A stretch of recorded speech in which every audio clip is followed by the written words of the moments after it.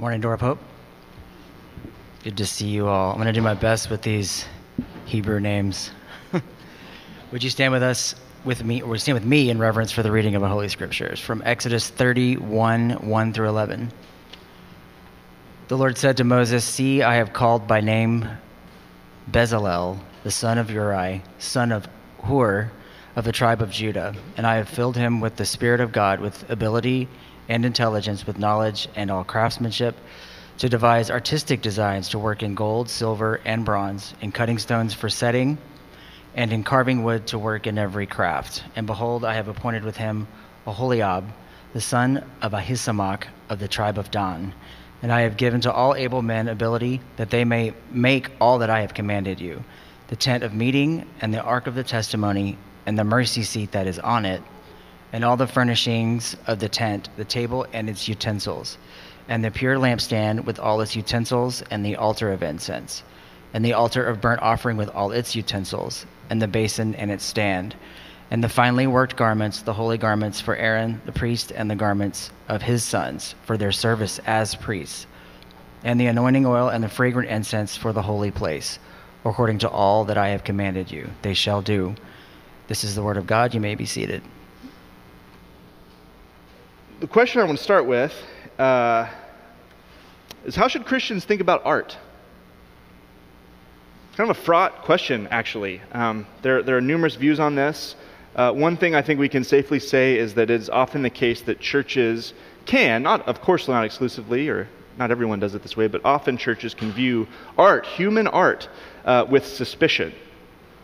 That it's a distraction, as many of the things we've been talking about in the series, a distraction from kind of the important business we ought to be focused on, that it's, there are numerous ways people can be skeptical, Christians can be skeptical about art. Maybe that's you. Maybe you carry some skepticism about investing time and energy in human artistic endeavors, either as an artist, someone who's creating something, or as an appreciator, as a receiver, as a consumer of art. But even if that's you, even if you hold some skepticism, even if you have a place in your mind that's kind of like, I just don't know if that's something I really need to give my energy to, I'm guessing even you, all of us, most of us, probably have moments where we've experienced some work of art, be it film or TV or, from the fine art world, a painting, photography, a novel, whatever it may be, poetry, where we have had a moment where this art has just compelled you in some kind of unmistakable way, where you've just had your horizons widened, where the beauty of the world, the beauty of creation, the richness and power of just looking and understanding another human individual, another image bearer, or something like that has just moved you in ways that have hung on to you for years even. So we've had those experiences. I suppose most of us have in one way or another. My question is, what did that experience have to do with God? What did that experience have to do with God? Does art have anything to do with God? The church has had numerous relationships, different churches, I suppose, have had numerous relationships with the arts over the years, but there's also this incredible reality that a lot of us don't even acknowledge, that there is just this incredible heritage that we have. Author Terry Glaspie writes that many of us are just so unaware of how many of the great masterpieces, the universally admired works, were created by people who share our faith commitment. Well, that's one thing, to view art, Christian art, so-called Christian art by people who share our faith commitment. But what about if we've had the experiences from people's art who do not share our faith commitments? What if we've been moved to tears by the work of a so-called secular artist? What do we do with all of these things? How do we untangle this ball? So that's what we're considering today. We're considering the good gifts of God to be found in human art. And this is kind of a part two, I think, from last week. Last week we talked about the good gifts of God found in human work in general. And of course, art is kind of one subset, and I think we mentioned it a few times. Art is one subset of that broader category of kind of human work that we do, that cultivational work that God has empowered his people to do. Art is kind of a narrow sliver of that. But we're going to kind of focus in on that. Maybe this week, not so much from the creator side, although that's a worthy conversation. What's it mean to be a faithful artist as a Christian? See last week for a little bit more on that, although we could certainly go more in depth. This week, I want to think more so from the reception side. How do we be faithful receivers of art that's around us, human art? To answer that question, of course, we have to define what is art. What are we even talking about? And unfortunately, attempts to define art are controversial and debated. There's all kinds of warring camps on can you even define such a thing? And I think those are fair questions to ask. It was funny, I looked at Wikipedia for a definition, maybe not the most reliable source for something like this, but they kind of blended the three most popular dictionaries definitions into one, so I think that's a decent starting place. They said, art is a diverse range of human activity and the resulting product that involves creative or an imaginative talent expressed of technical proficiency, beauty, emotional power, or conceptual ideas. Art includes things we might typically associate, like painting and photography, novels, film and TV, sculpture, poetry, architecture, weaving, clothes making, music, culinary arts, and beyond. There are whole disciplines, like deeply developed, richly profound artistic traditions that some of us don't even know anything about. We don't even know they exist, and yet there are thousands upon thousands upon thousands of people working in those things, expressing themselves in those mediums. For Christians, the production and the consumption of art, it can be a deeply, deeply important channel for taking the truth, beauty, and goodness of God and making them even more vibrant, more encounterable, more penetrating in some ways. That's what we're going to argue. Artists play a particularly unique role in giving us vision to see just the way that things are in this world around us. American novelist Walker Percy, he described novelists in particular as, quote, a physician of the soul of society. And I like that. I think that definition could apply to multiple mediums of art, but I think the way that novels work is especially appropriate to conceptualize them that way. He also said this. Percy said, bad books always lie. They lie most of all about the human condition. And I think it's interesting to note that Christian art, so-called Christian art created, produced by Christians, it can lie. It can give a truncated or an overly simplistic or a, overly rosy or whatever picture of the way things are.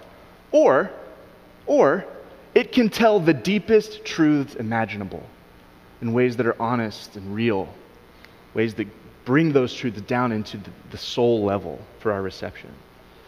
The same can be said of non-Christian art. As all genuine truth is God's truth, and all genuine beauty is God's beauty, and so on and so forth. This graphic here. There we go. That's without pieces of it cut out. This is an image, and this screen is about the worst thing I could possibly put this on for trying to engage with this painting in earnest. I recognize it's all washed out and stuff, but do your best. I know we can't even hardly see what's going on here. But this is a painting. It's called Region in South Tyrol, Landscape in the Morning Light. This artist's name is August Berenson. He was German. This painting was produced in 1851, and this has been the graphic that's been up here every week for us. And, occasionally I'll end up doing the graphic design when I'm too lazy and distracted to ask one of you who actually has talent in such things to design a series slide for us or whatever. So the week before a new series starts, I'm like, I didn't ask Krista to do it, so I've got to do something. So that's what happened with this one. But I was looking for a painting that I thought could kind of capture some of the foundational ideas that we've just been unpacking now for like 10 weeks in this series, and will for a few more weeks. And this is the painting that sort of landed on me kind of with a thud and kind of left its mark on me. So this is a landscape painting of an area in Germany. And you can't hardly see, but in the foreground, of course, the closest foreground is just nature. It's just this beautiful, idyllic place. But then there's these two women gathering water from this little creek there in the medium ground. And then there's a man walking some cattle to the right. And then as you push further back, you can see like their little village or whatever it is back there. You see some buildings just kind of peeking over the hills. And I just love the way that, of course, It's a beautiful painting. It captures the natural world with a high degree of splendor and beauty. But then I just love the way it dignifies the work that these people are doing. There's a lushness to the activity they're doing that's to take care of their animals and take care of their village and take care of one another. Then you've got the village in the back. And then I just love the way that this mountain is just standing kind of magisterially over the whole thing. And to me, that just kind of captures the interplay we've been talking about. There's this, in the foreground, this human work, but then that mountain in the background just makes me think of the divine presence kind of overseeing this whole thing. And, you've got a huge human building, like a multi-story tower, kind of middle to the left.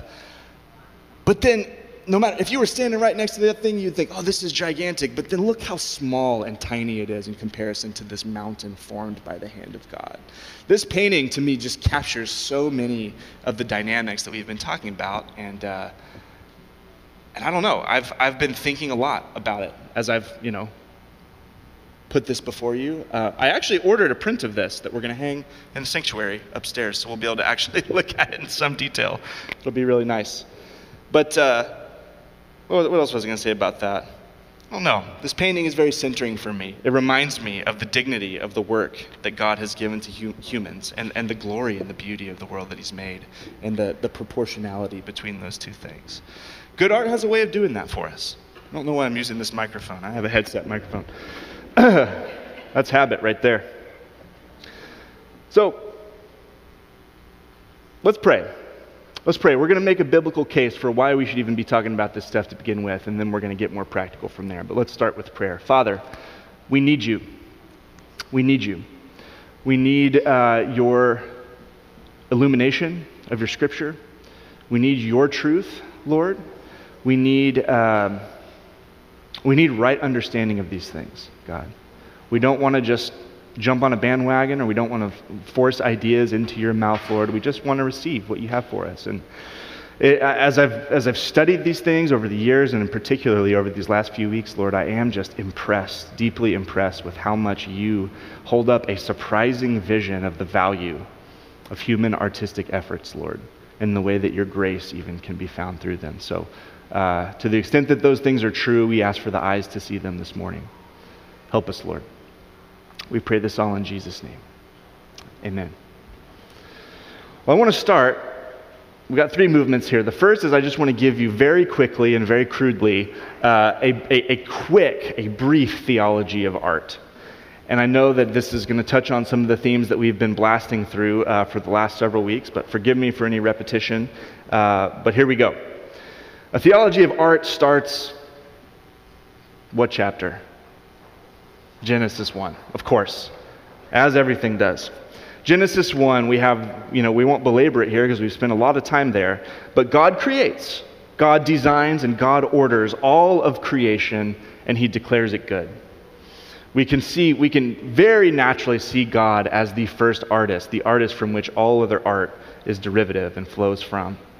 God is the artist who creates all of creation and all of its diversity, its complexity, its beauty, its pleasurableness, its delight even.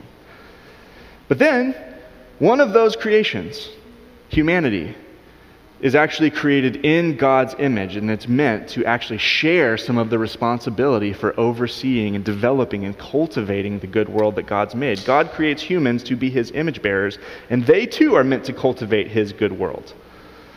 That's going to involve artistic endeavor. Listen to this. In Genesis 2:19, it says, "Out of the ground the Lord God had formed every beast of the field, every bird of the heavens, and brought them to the man to see what he would call them. And whatever the man called every living creature, that was its name." One of the first commands that God gives to Adam here is the act of artistically naming all of the animals of creation. God says, I want you to provide category and names, the sounds that we are going to associate with all of these amazing creatures that I've made. Go do it. God gives Adam that agency in that task. One of the first tasks is a plainly artistic task. Isn't that fascinating? The theme continues We'll just skip a lot, but we'll go to Exodus 31, the text that Gabe just read for us. Listen to this. What we have here is the Lord saying to Moses, "Look, I have called by name Bezalel, son of Uri, son of Hur, from the tribe of Judah, and listen to this, I have filled him with the Spirit of God." Here's what's interesting about this. This filling with the Holy Spirit of God, that's the first time this happens in the Bible. It's going to happen a lot more. But the first instance of someone being filled with the Spirit, this language being employed this way, is for what? With ability and intelligence, with knowledge and craftsmanship to devise artistic designs. And then he goes on to describe in detail what's going to happen. But the Spirit of God, the first time the Spirit of God fills a human, at least that it's named so explicitly here, it's for artistic purposes. It's to give artistic skill in the interest of, actually, in this case, building the tabernacle. He says it's going to involve working with gold and silver and bronze, cutting stones, carving wood, working in every craft. And they're going to do all kinds of amazing things. It's going to build the tent, the table, the utensils, the lampstand, the altar of incense, the burnt offering. All this stuff is going to be finely, artistically, beautifully, skillfully crafted to the glory of God, and to communicate something to worshiping Israel, who is going to be using this for a long time to come. So the first filling of the Holy Spirit of God is for artistic expression.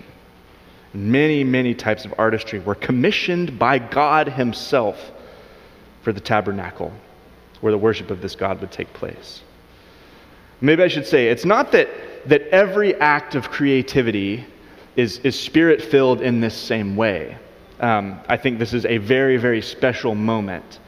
But I also think it's fair to say some other acts of creative expression are Spirit-filled in this way. Maybe some of you in this room have been creatively working. You've been working in some art or another, and the Spirit you've maybe encountered in some way that's hard to describe, but you know that it's happened. The Spirit of God has empowered you, has inspired you, has moved you to complete this work. Maybe so. But even if it isn't one of these moments where it's like, wow, the Spirit of God came in a fresh way to inspire me and empower me to do something, it is still fair to say that there is no act of creativity that isn't sustained and empowered by God at a fundamental level. That's what we've been learning about now for 10 weeks. It is God who has given you those aptitudes and those abilities. And even though it takes hard work to become skilled at anything, lots of practice and trial and error and so on and so forth, it is still God who's enabled that time that you've invested to actually manifest into a craft, a skill, an artistic ability. We could also, if you're curious, if you're taking notes, jot down 2 Chronicles chapters 3 through 4, which has a similar account of just the complexity involved when Solomon commissioned these artists to build his temple. It's a really, really beautiful passage, but we just don't have time for it today. Maybe something that we're all a little bit more familiar with comes in the Psalms. There are numerous instances across the Psalms, which are, that book itself is a collection of poetry and songs. It's quite plainly a work of artistic expression. But within the Psalms itself, there are calls like this repeatedly. Listen to this. Shout for joy in the Lord, O you righteous. Praise befits the upright.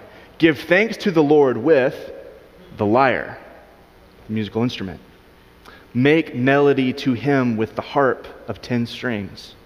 Sing to him a new song. Here's express permission to write music, to write songs to the praise and glory of God. Play skillfully on the strings with loud shouts. Music is to be used in the worship of God to create new, beautiful music that stirs the soul towards the worship of our King. The arts, in numerous ways, are intimately woven into the worship of God for the people of Israel. Professor Thaddeus Williams, he summarizes the creative communication of God in general across the Bible. He's making the case that God himself just is so creative in the way that he communicates his truths to people. It's not merely through simple acts of sort of speech, although he does plenty of that. But listen to this. Here's Williams. He says, God never limited himself to didactic prose when revealing himself to Israel.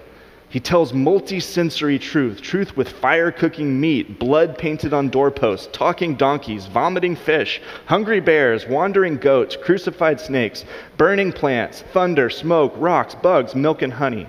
He tells truth in vivid images, skeletons coming to life, apocalyptic sea monsters, and minstrel rags. Then there's the prophetic performance art, things like Isaiah wandering naked for 3 years, Hosea marrying a well-known harlot, and so on and so on and so on. We have a creative God, so it shouldn't surprise us that he calls his people to be creative as well, even in the communication of his truth. If we jump ahead to the New Testament, we've already talked about a couple of these as well, but remember, say it again, we'll probably say it again before the series ends. Jesus, the eternal Son of God, the second person of the Trinity, he incarnates in human flesh. He comes to stand shoulder to shoulder with you and with me here in this world. And what does he do for his entire adult life before he begins his public ministry? He's a carpenter. Jesus himself is a carpenter. He crafts things out of wood and other materials. Jesus himself was an artist. Isn't that fascinating? Jesus also, think of the way he taught. Jesus taught using parables often and other creative means. Jesus, by any standard, you don't have to be a Christian to acknowledge this. He is one of the most interesting, creative, and memorable teachers in all of human history. Probably the most. It's not just that. It's not just Jesus modeling this kind of creativity and artistry for us. I think of a really interesting passage in Acts chapter 17. So after the birth of the church, Jesus ascended to heaven. He's empowered his people with his Holy Spirit to come and dwell within them in a new way. Paul is ministering in this Roman world, amidst the Roman Empire, and there's this amazing story. A lot of you probably heard it, where Paul is, it says, verse 22 of Acts chapter 17. So Paul, standing in the midst of the Areopagus, he said, "Men of Athens, I perceive that in every way you are very religious. For as I passed along and observed the objects of your worship," so as I observed some of your artistic creations used for your religious expression, "I found also an altar with this inscription, to the unknown God. What therefore you worship as unknown, this I proclaim to you. The God who made the world and everything in it, being Lord of heaven and earth, does not live in temples made by man, nor is he served by human hands as though he needed anything, since he himself gives to all mankind life and breath and everything. And he made from one man every nation of mankind to live on all the face of the earth, having determined allotted periods and the boundaries of their dwelling place, that they should seek God and perhaps feel their way toward him and find him. Yet he is actually not far from each one of us. For," now, he quotes a contemporary poet here, a pagan poet. He says, "For," quote, "in him we live and move and have our being. Even as some of your own poets have said," he gives another quote, "for we are indeed his offspring." Now Paul again, "Being then God's offspring, we ought not to think that the divine being is like gold or silver or stone, an image formed by the art and imagination of man. The times of ignorance God overlooked, but now he commands all people everywhere to repent, because he's fixed a day on which he will judge the world in righteousness by a man whom he has appointed. And of this he has given assurance to all by raising him from the dead." Okay, there is a lot going in there. And maybe one day we'll do an entire teaching series just around this short little passage, this interaction with Paul. But at a very basic level, what we see is that the Apostle Paul was deeply conversant with pagan poetry. Did you see that? And we don't know exactly why. Maybe he just thought it was interesting. Maybe this was part of his evangelistic strategy to sort of understand their minds and their religious perspectives so that he could communicate the gospel more clearly, as he clearly is using it here. But regardless, Paul was conversant with pagan poetry. He knew it, and then he was able to see these graspings at truth that these pagan poets were getting at, and to say, you are reaching for this. You are striving for it. You are trying. He even earlier, the passage talks about them kind of stumbling and feeling their way towards God. He says, let me just bring the truth and the fullness of what you are grasping and seeing at in part. Let me give it to you clearly. The God that you are grasping for, he is real. He exists. And you're not going to find him as a carved idol. You're not going to find him in your temples. He's actually incarnated in this man Jesus. And how do we know this is real? Because that Jesus raised from the dead. to save you. So Paul's conversant with the art of his day, and he's actually able to use that as a way to point to the truths that they're gesturing at, to bring them the gospel. Maybe one other touch point in the New Testament I would mention comes at the end of the Bible in Revelation 21. So Revelation 21, the whole book is just, it's mysterious and it's poetic and it's this wild apocalyptic literature that's really hard to interpret. But regardless, the end of Revelation, the last two chapters are meant to give us a picture of the new heavens and the new earth. What is the final resting place for the people of God? It's a newly, freshly recreated world where God dwells finally with zero barriers between himself and the people that he loves. And what's it look like? Well, here's one of the statements. This is Revelation 21, verses 22 through 27. He says this, "And I saw no temple in the city, for its temple is the Lord God, the Almighty, and the Lamb. And the city has no need of sun or moon to shine on it, for the glory of God gives it light, and its lamp is the Lamb. By its light will the nations walk, and the kings of the earth will bring their glory into it, and its gates will never be shut by day, and there will be no night there. They will bring into it the glory and the honor of the nations. But nothing unclean will ever enter it, nor anyone who does what is detestable or false, but only those who are written in the Lamb's book of life." I want you to see two things just from this little passage about the new creation. The first is that this new creation is a place of God's creative splendor all over again. We didn't even get into the description of this heavenly city coming down and the jewels and the amazing craftsmanship that this involves. But it's a place of God's glory, his creative glory shining out powerfully. But also, maybe we miss this. It is also a place of redeemed humanity's creative splendor. That's exactly what is meant by this idea that the nations will walk by the light of God and the kings of the earth will bring their glory into it. Most commentators agree this is talking about the amazing cultural artifacts, artistry, the works in general, but certainly the artistic works. They will be brought underneath the lordship of Jesus, into the heavenly city. All the splendors of these diverse artistic traditions and creative traditions brought together, their glory brought underneath God, celebrating God, adorning this city, giving glory to God within it. Do you realize that? They will bring into it the glory and the honor of the nations. So that's brief.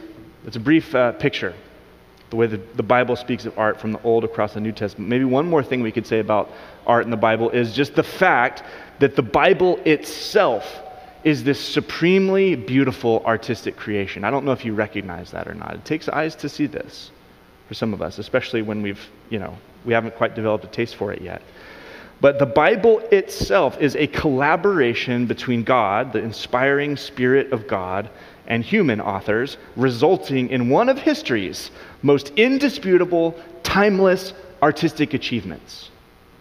And that's what the Bible is. The Bible still continues to be, in our culture, a deeply valued artistic achievement, studied for its literary qualities alone. Although, of course, we believe it's far more than that. But it's not less than that. It's far from less than that. There's poetry all over. Think of the Psalms, the Proverbs, the Song of Solomon, the countless other poetic sections. But more than that, it's just this book of amazing literary design. It's a library, rather, with each book containing this incredible literary design across this wide array of genres, from law to history, wisdom to poetry to narrative, personal letters to prophecy to the apocalyptic.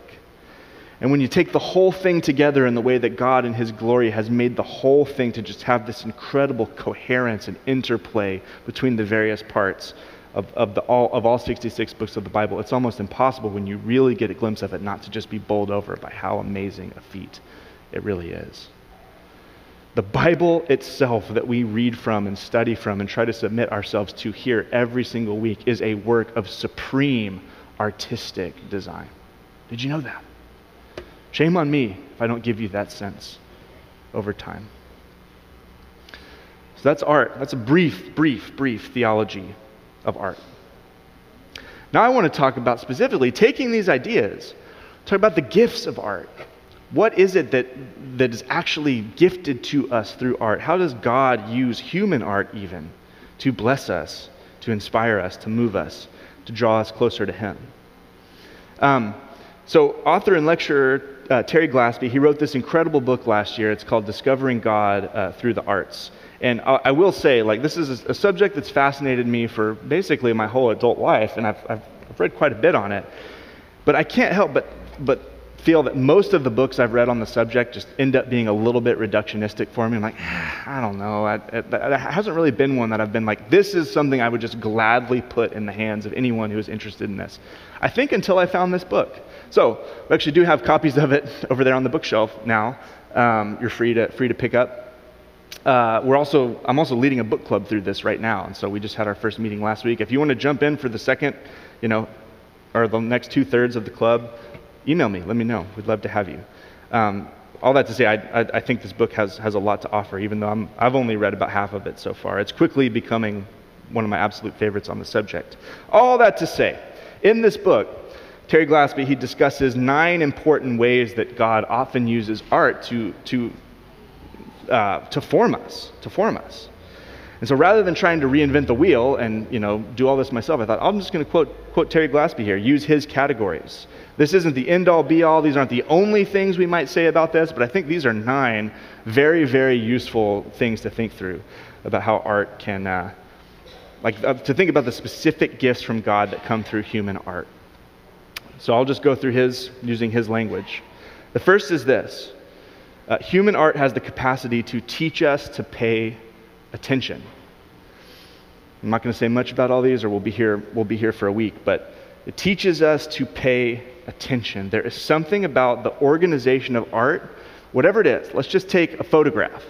He uses this example in his book, but you're looking out at the vastness of a forest, maybe you're taking a nature hike or something like that. It's easy to get kind of lost in the overabundance of it all, but a good photographer who can kind of zoom in on one piece, one aspect, one moment, enables us through that photograph to look in and see all this fullness that's there that's often lost to us when we're just kind of going through the motions ourselves. Good art teaches us to pay attention. Along with that, a second is it teaches us to rediscover a sense of wonder. To rediscover a sense of wonder. That is one of the chief things that art can do. We live in a wonderful world. That's an idea that we've been trying to just repeatedly revisit for the last weeks here in our church. But good art has the ability to just lift that up and tie a bow on it, make it unavoidable and unmistakable. I remember for myself, a lot of my examples end up coming from film, because that's probably as a consumer, the medium of art I'm just most excited about and passionate about. But I remember the first time I saw this film, The Thin Red Line, by Terrence Malick, who's one of my favorite directors. And it's a film about war. It's a World War II film, but I heard one person describe it as, actually it was the comedian Bill Hader. He was talking about this film somewhere, and he said, it's the first war film I ever saw that I felt like was from God's perspective. Now, often war films are from a nation's perspective. Then they're like, look, here's our soldiers going to fight, and here's why we were in the right and they were in the wrong or whatever. And I'm not going to comment on that necessarily. All that to say, it's really fascinating to get a film that you feel like has zoomed out of the reasons humans have for killing one another, and kind of gives you the sense of like, oh my goodness, like there is a scale of tragedy here, a cosmic scale of tragedy here, that this is what humans do to each other that I had never really considered before. But even more specifically than that, I just remember the way that this film, it takes these long shots of just this beatific nature, and you'll just see these long lingering shots of animals and trees and forests and fields and all of this stuff, and it just looks like there's so many moments in the film where you get this Edenic paradise, and then suddenly like explosions come into it, And I remember just for months after I saw that film the first time, just like seeing trees differently around me. And it wasn't like weird stuff like I'm trying to worship the trees or something like that, but I just remember like, man, God has imbued this stuff with so much dignity, and I have this propensity to just trample it in ways that I just became freshly aware of. It's an example. That was an example in my life. I discovered the ability to pay attention. I discovered the ability to to have a sense of wonder about things that had become mundane for me. Art also conditions us to dig for deeper meanings. It conditions us. Really challenging art can often be some of the most rewarding, the kinds of art that don't open themselves up to us on a first viewing or listening or whatever it may be. And when we're in a habit of engaging art like that and having to come back again and again and again to find what it has to reveal, that builds a muscle within us that can pay dividends in our own spiritual lives as we're processing, like, what is God up to in my life? We learn the skill of not just assuming probably nothing because it doesn't come to mind right now. We begin to flex and build a muscle that searches for deeper meanings all around us. In art, sure, but in life, even more importantly. Another thing he points out, and this is probably where a lot of us go when we think about Christian art specifically, but this is a really powerful benefit, is that it can bring the scriptures and theological truths to life. There's something about seeing, I think, is it Rembrandt? Some of you will probably know Rembrandt, The Return of the Prodigal Son. Is that the painting? Or Rembrandt, rather, is the artist. There's something about that painting. I actually have it in my office. It's kind of silly that I don't know who painted it. There's something about that painting that just puts flesh on this parable that Jesus told. And it's an interesting thing. Okay, we've got cascading Russian nesting dolls here because Jesus is telling an artistic story about something that didn't actually happen. He's using a story to illustrate one of the most profound theological truths possible about the way grace works in the kingdom of God. What is the loving heart of the Father towards the wayward sinner? Jesus tells a story to capture it for us. Well then, a long time later, Rembrandt comes along and paints it. He depicts it. He puts it in such a way where every little detail just makes, for me, it makes me feel that love and that grace in a way that I hadn't before, or at least from different angles than I had before. There's a rich tradition of Christian art, and even non-Christians, depicting biblical events, theological themes in ways that just help us get a different perspective and a fresh lens that can be really, really powerful, deeply formative for us. Another category, good art helps us deal with our emotions. It becomes a place where we can encounter really hard things or really joyful things or really relatable things or things that we have no experience with and have to process through them in a way that's far different than if we were actually going through the thing ourselves. It kind of creates this place for safely processing emotions that can be very, very powerful. Another interesting one he points out is that good art has the ability to comfort and implant courage within us. We've probably all experienced that at some point, the comfort of a story where, man, and sometimes this can be trite, but it doesn't have to be, because the fundamental reality of the universe is that good will finally triumph over evil. When you see those themes depicted powerfully and truthfully in a story, you can be emboldened by that. I think that's one of the great powers of something like The Lord of the Rings. Whenever you get lost in this fantastical world where there is real, deep, powerful darkness, and yet the good, the beautiful, and the true does triumph over it. You can begin to live differently in light of a powerful story like that. Another one, this one's huge. Good art develops our empathy. Through encountering the stories of people that are not like us, that don't look like us, that don't think like us, that maybe don't even share our faith. We expand our capacity to understand what it's like to be human in this world. That's good for us. That is good for us, whose great commandment is to love God and to love people. That is a good unto itself, to have our empathetic muscles stretched by good art. Good art also, Glaspie goes on, says it has the ability to awaken a passion for justice within us. It often motivates us. And I wrote this down. This is a silly example, but I love this example. And I'm thinking about the fact that when I was, I think, in 9th grade, me and a bunch of buddies from my basketball team went and saw the movie Remember the Titans. Everybody remember that movie? Okay. Suzanne and I just revisited it a year or two ago. I was like, I wonder if this movie holds up. And I thought it was wonderful. I still thought it was such a joyful, sweet movie. It's funny, as an adult now, grappling with issues of race in America, it's easy to look at Remember the Titans and kind of sneer at it, like, oh, what a simplistic picture of things. But whatever, let's avoid that impulse. Remember the Titans for a 12-year-old Cameron Heger was a film that when I walked out of that film, I remember thinking like, I want to be one of the people who would accept a devastating cost for including, for example, my black football teammates.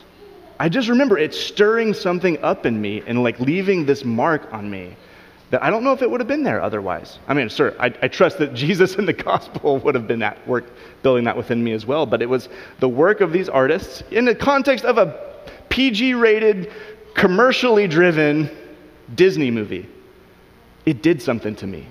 It pointed me a direction that I think God was eager for me to be pointed, and I'm grateful to that. You know, it's kind of a silly example, but it awakened a passion for justice in me, just as Terry Glaspie says it would. Finally, he talks about good art can be something that assists us in prayer and contemplation. Good art can be something that we literally use, we actually use, as we're trying to contemplate the truths of the Scripture. And that kind of goes along with the one about bringing theological truths to life. But I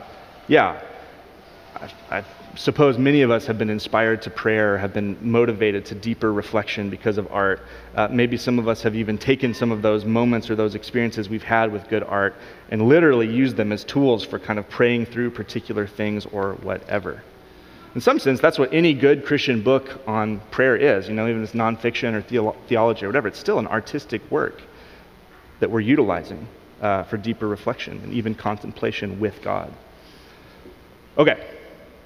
There's my laundry list. Here's my point. Sum all that up in a few sentences.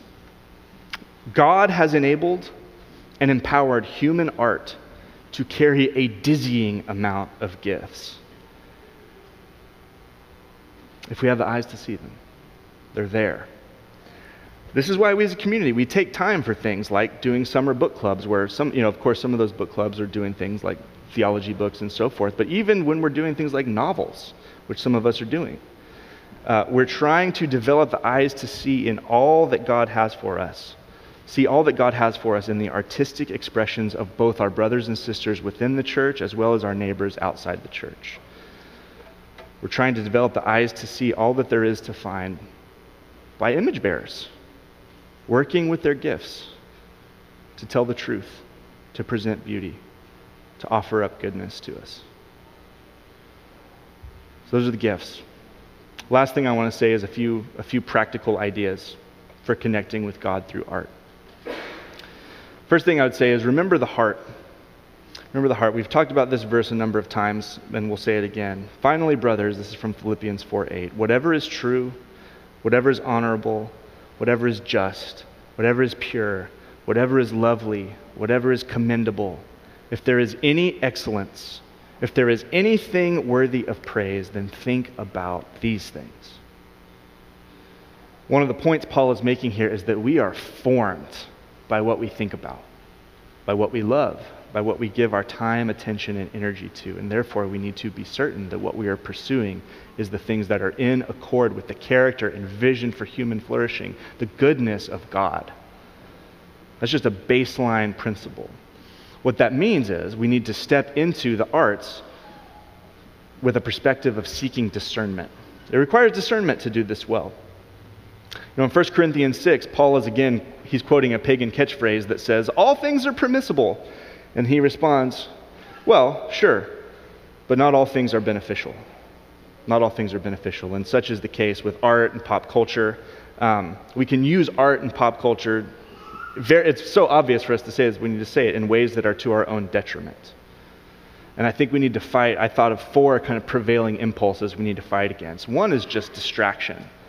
No, I want to say out of the gate, there's nothing wrong with diversion. Like, we all have stressors, and it's really nice to just turn on The Office or whatever. I think The Office is a great show, by the way. But so many of us just like, The Office is always playing. It's just like my comfort food or whatever. There's nothing wrong with simple kind of just like the desire to be entertained, to kind of be diverted from what's going on in life. But we need to recognize that is a real temptation to do that too much. And if that's all we're ever doing, it's going to be greatly to our detriment, but we also will probably miss out on a lot if we don't push ourselves to engage with more challenging works that might have a higher capacity to deposit something in us, like from those categories we talked about. So we don't want to use art merely for distraction. Second thing is we want to fight against oversimplification. Christians are often too rigidly shortchanging critical engagement with both secular and Christian art.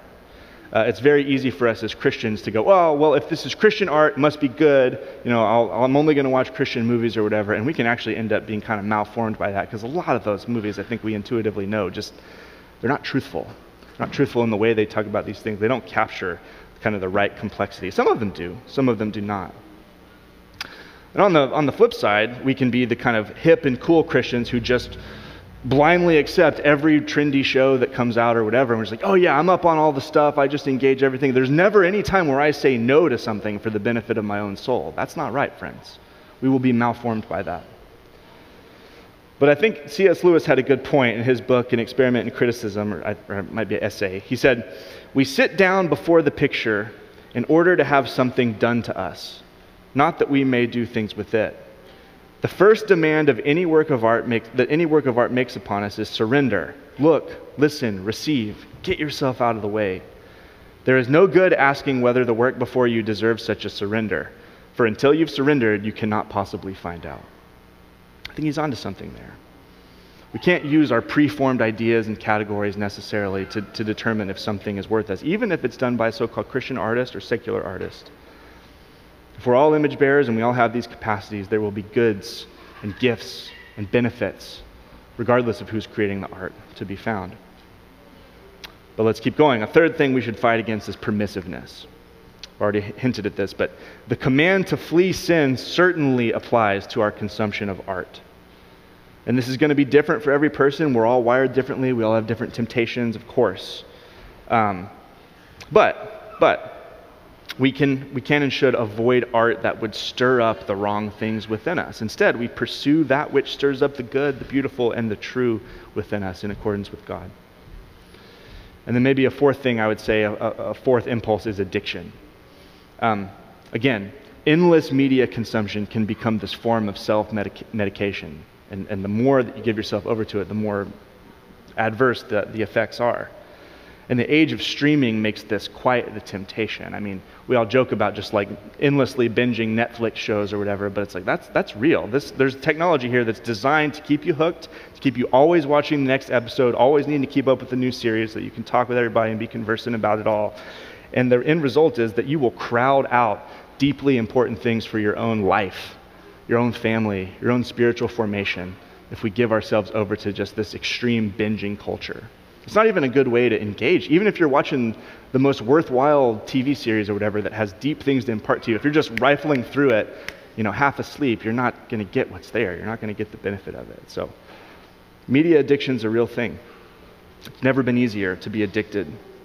We need to fight against it. Okay. That's it for now. Practical stuff.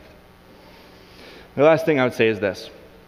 With all of these things, the idea is that we want to follow these gifts up to the gift giver. So right now, wherever you're at, I want you to think about a time that you were deeply moved by a piece of art. Maybe it's visual art, maybe it's a film, a show, a piece of music, sculpture maybe, whatever it may be. I'm going to give you a second. Think, what was the time? It doesn't matter how you were moved, just that you were moved powerfully. Give you a second to get that in your head.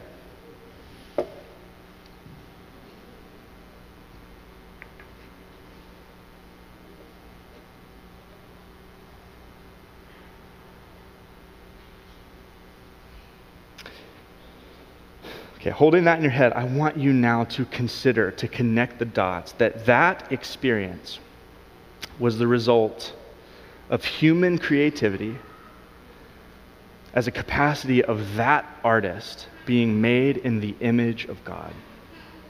Whoever they were.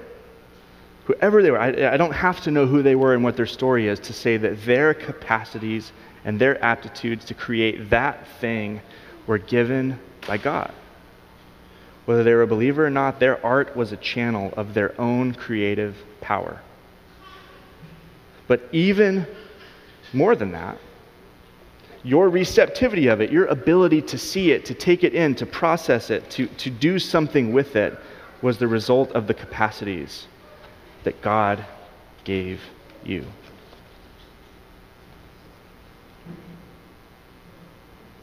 I love the way that poem Malcolm Guite says this in his little book, Lifting the Veil. He says, for most people, he's talking about how often we get in our lives as we're going out, we just get these little glances of the divine, of the sublime, of heaven, as he puts it.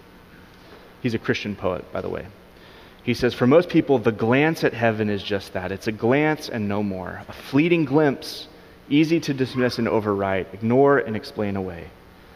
But the artist and poet, by the magical bodying power of imagination, is able to make a body and build a home for that fleeting glimpse, that airy nothing that is always escaping us. The artist makes a home in which the glimpse can root and grow, be found again and again, made knowable and available to us. We have that experience constantly in returning to poems, paintings, and sculptures which keep giving more than they have, flowing with new life on each visit, because the glimpse which imagination has bodied forth in them has a home in which it can grow into something of great consistency. The artist, in her imaginative bodying forth, is building a bridge between apprehension and comprehension. All great art is a bridge with one foot in the world of comprehension, the visible, the earth, and another foot in the realm of apprehension, the invisible, heaven. So we are right to celebrate our human artists who achieve such things, but more than that, may we praise God whose grace enables and upholds it all. Amen? The same God who graces us with these sublime moments of human art is the same God who graces us in the most profound way possible. Does he really care about you? Yes, he does. He does. Not just by empowering good artists to do cool things, that's amazing, but by sending his own son to die in your place, to give himself for you. So every one of these little graces is just a shadow of the fundamental character and beauty and goodness of God that we most clearly see by Christ crucified. It's all connected. It's all connected. So, God loves us, friends, in ways that are surprising. I'm still being surprised, even as I'm preparing these messages and stuff, like how deep his love and his affection and his splendor and his glory and his creativity goes. And it's amazing to see the ways in which all of it, ultimately, you still find right there with Jesus Christ on the cross, outstretched arms, saying, Father, forgive them, for they know not what they do. Saying to the thief on the cross, today you'll be with me in paradise. My grace is sufficient. For God so loved the world that he gave his only Son. And every good thing. Let's pray.